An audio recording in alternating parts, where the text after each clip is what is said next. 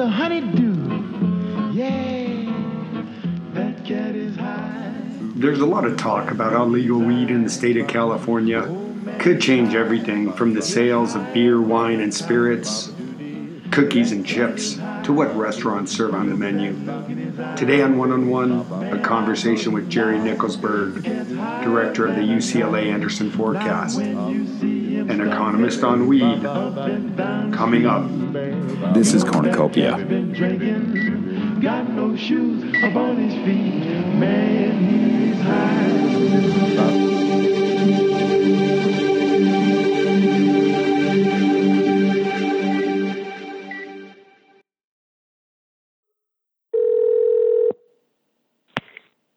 Hello, this is Jerry. Hey, Jerry, this is Matt Levine. Now still a good time? Now is a good time. Perfect. So let's take a look at the legalization of weed in comparison with the end of Prohibition. A big impetus for the end of Prohibition was the tax revenues that would be raised through the renewed consumption and sale of beer, wine, and spirits. Can you talk about where you see that income potential for the state of California and some of the cities that may have local sales tax on these products? I think in order to really understand the tax implications, we need to look elsewhere where this has happened. Comparisons have been made to taxes on the consumption of alcohol when Prohibition ended, but the consumption patterns were quite different, and it was a different time in the United States as well. But in both cases, you had a substance that a large number of people were consuming, and it was illegal, and so it was not subject to sales tax or any other excise taxes. And with the legalization of marijuana, you can expect increased tax revenues because of that. Now, they're not going to be huge compared to the budget of the state of California, but they will be something. If you just look at cigarette and liquor taxes in the state's revenue, they're pretty small compared to personal income tax, other sales taxes, and for local governments, also property taxes. So it'll be an increment. It will be a nice increment, but it's not going to be a real game changer. Interesting. Yeah, wasn't really aware of the relative small percentage in terms of the revenue gains. Right. So, some people have looked at the value of cannabis that is currently being sold in California. And that's sold within the state, and there's some estimates on that. But that's what's sold illegally. So if it is illegal, it's going to bring a higher price. That's the price that compensates the grower and distributor for the risk that they're taking of legal jeopardy, and that goes away, and so the price will go down. And so the expectation should be that this will be fairly small in the scheme of things. In terms of supply and demand, I know from personal purchase habits, what you can buy for $100 has changed dramatically.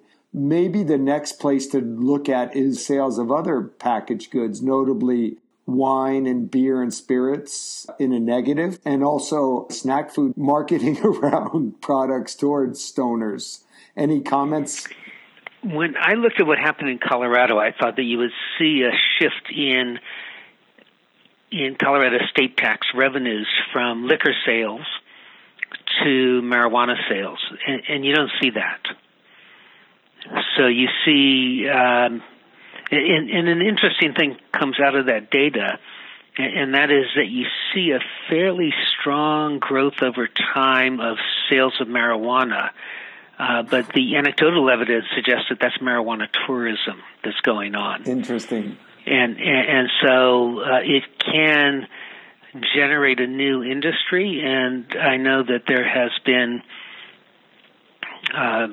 formal and open discussion in Mendocino and also in Sonoma about marijuana tourism and having that as a new industry that would crop up in the state of California.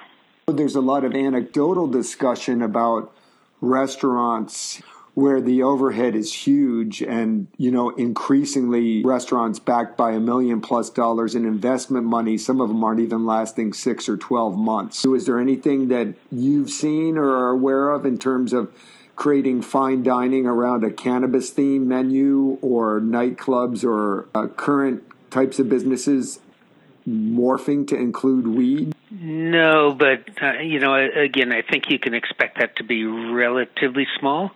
So there may be a lot of discussion about this amongst the high, upper scale restaurants in San Francisco.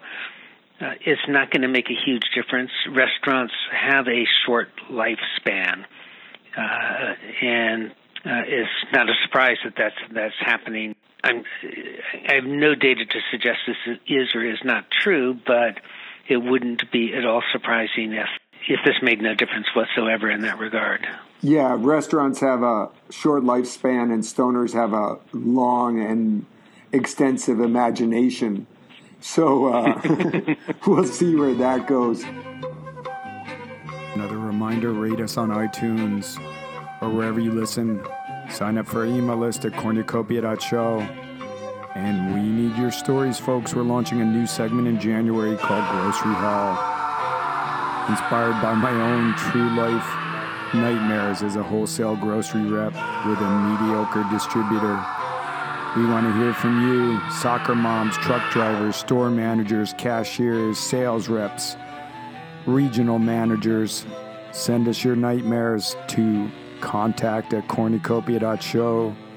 Put Grocery Hell in the subject line, and we'll get back to you whether or not we feel your story really was grocery hell, or you just need to toughen up, drink some more coffee, and stop being so emo. Now back to our interview. Anything on the liability side of this among manufacturers and retailers that you have any insights into? No, I don't have any insights into that. I think it is worth pointing out, however, that even though marijuana can be purchased legally within the state of California, it cannot be legally taken across the state line. And purportedly, that which comes out of the Emerald Triangle in northwestern California is of high quality, and there's a market external to California for that. So you would expect that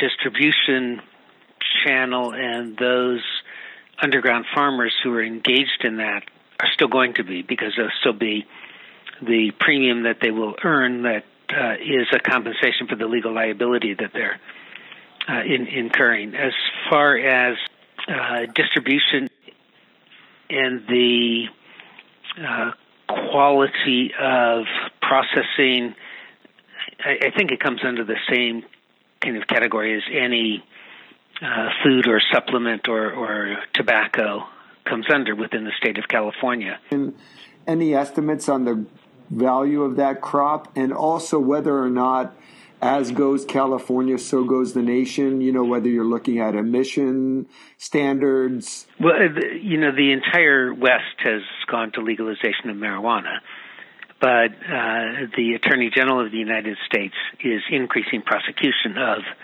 marijuana growing and distribution and possession. So I don't think it's going to lead to an acceleration at the moment.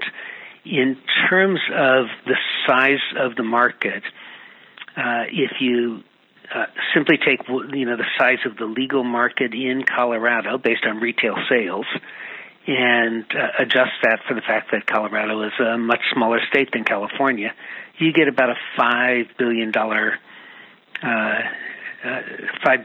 market. A $5 billion industry in California is 0.2% of California's GDP. California's GDP is $2.5 trillion.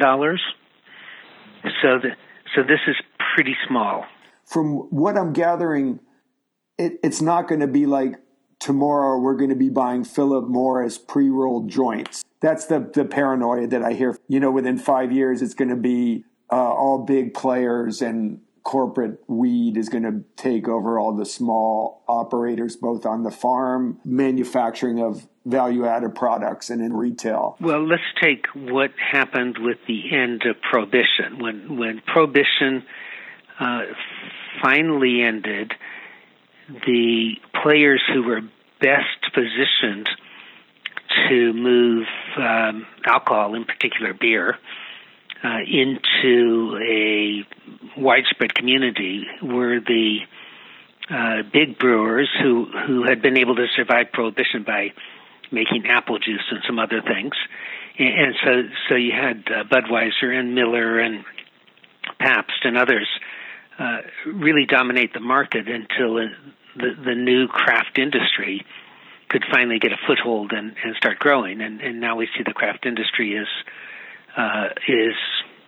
maybe not quite large compared to these big distributors, but individuals who want to be entrepreneurs in the making of beer and wine and spirits, an opportunity to do so, and individuals who want to avail themselves of those products to do so as well. I think you can expect a similar thing to happen as marijuana becomes legal, not just in a few states, but nationwide, and moving it across borders is no longer illegal. So I think that's something that would be in the future. But the way in which this is unveiling, which is not what happened in Prohibition, is that you have states making it legal.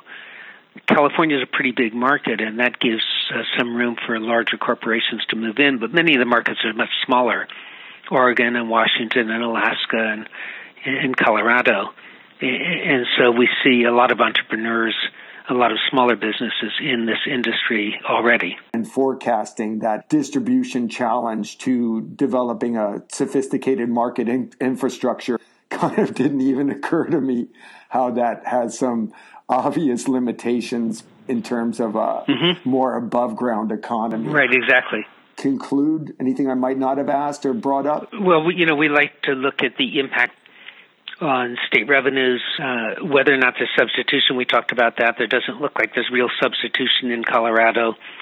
The development of a new industry, the implied tax revenues for the state, think that California is going to be somewhat comparable to Colorado, which in terms of a marijuana industry has been somewhat successful. It's only 0.4% of the California state budget. So that's going to be pretty small. And the number of jobs, our estimate for the number of jobs is that it'll generate about 24,000 new jobs. Now, you have to be a little bit careful there. Those might have been underground jobs, and now they're above ground, but 24,000 measured jobs. And in context, that's in an 18 million job economy. So also pretty small. Got it. But in Mendocino and Humboldt counties, could be a couple of percent of employment in the county. And if you add in the potential for tourism, it could be important for certain parts of California that have been economically depressed relative to the rest of California.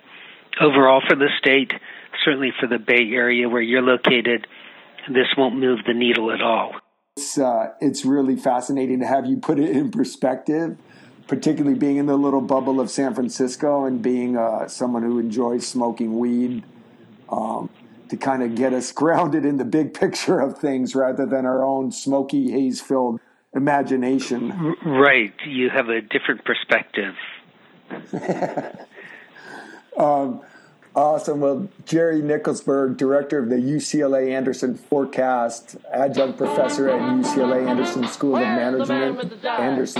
Management, without the R. Thank you for taking the time, and we'll look forward to seeing what happens and circling back in 2018 on this and some other subjects. Thanks so much. You're welcome. Bye-bye. Anytime they give a toast to the man who brings the jive. Whenever you're feeling small, don't care for this life at all. Light up and get real tall. Here comes the man with the jive. Don't sit around moaning sigh and act like you're gonna die. Light up, baby, and get real high. Here comes the man.